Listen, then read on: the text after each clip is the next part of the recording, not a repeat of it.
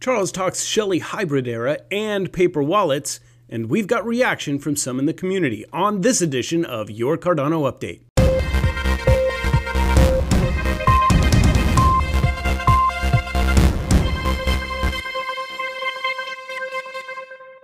Hello everyone, and a very warm welcome to you. Thanks for joining us. I'm James Keever with United Stakes of Cardano, and this is Your Cardano Update.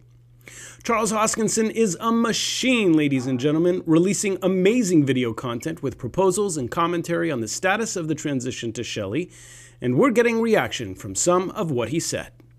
Joining me today is stake pool operator Raymond with GrowPool and stake pool operator Marco with Buffy Pool, ticker BUFFY, and Spike Pool. Thank you, gentlemen, for joining us. Thank you for having us. Now, recently, Charles released a video on a proposed new paper wallet and what that would look like. The topic of paper wallets is a pretty interesting and controversial one, to be honest. Raymond, let's start with you. Are paper wallets a good idea or a disaster waiting to happen? I like the idea. I felt like a kid again opening up a Santa Claus present Christmas morning with the way he was playing with it. I don't like that it's called a paper wallet because it's not really. But I find that I think it's going to be a great form of security. It'll have double authentication with the USB key, and it's a fun game that I think Charles is playing to bring more interest into the community. Marco, what say you? I'm the same. I keep a lot of my stuff in a safety deposit box, so if something happens to me. In this case, I'll have the UV key with the paper wallet inside the safety deposit box. It'll work for them. They can just take it, use it, and they're ready to go. Have either of you used paper wallets? No, not me.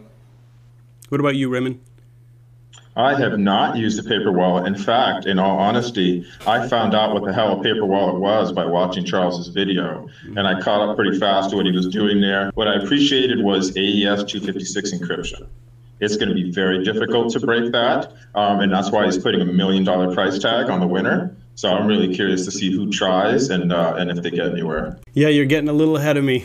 In this video, Charles is so sure paper wallets are secure that he's literally putting his money where his mouth is. Let's take a look.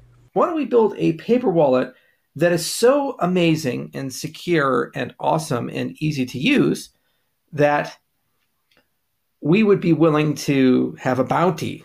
So how about this? Why don't we build something as a bounty that I can put $1 million of ADA in it and publish the paper wallet, both the private part and the public part, out in the open. And the challenge is, if you can hack it,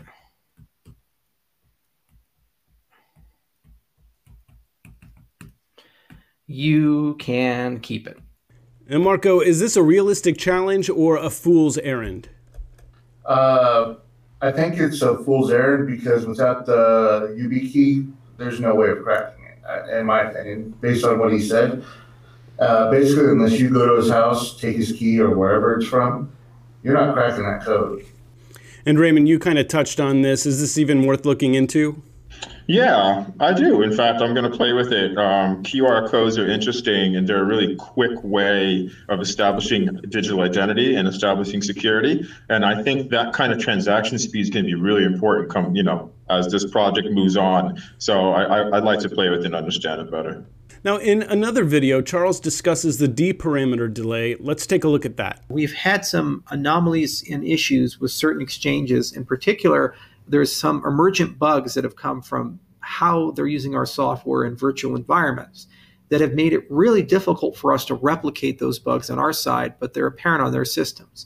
So what the back-end team did and the benchmarking team did is we created a custom version of Cardano for those exchange operators to get additional logs so that we can figure out what's going on in their environments that prevent them from migrating.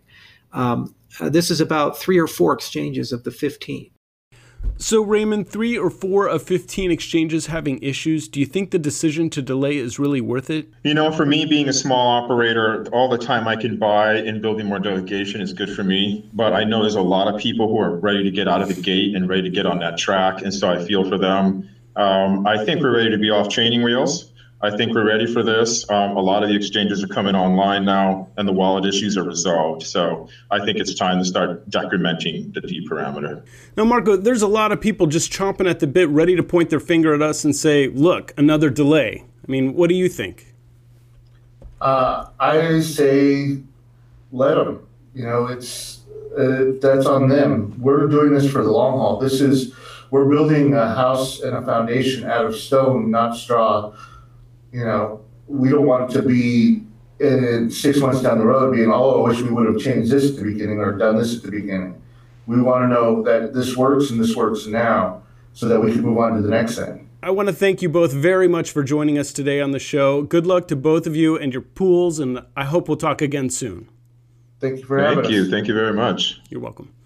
And now we're at the part where we ask you to like the show and ask you to subscribe to our channel. You know, the part where we ask you to consider staking with our pool, ticker USA01, and we remind you for the third time this show that I'm James Keever and that this is your Cardano update. But today we're going to change it up a little bit and just thank you for watching. So here goes. Thank you for tuning in. It means the world to us.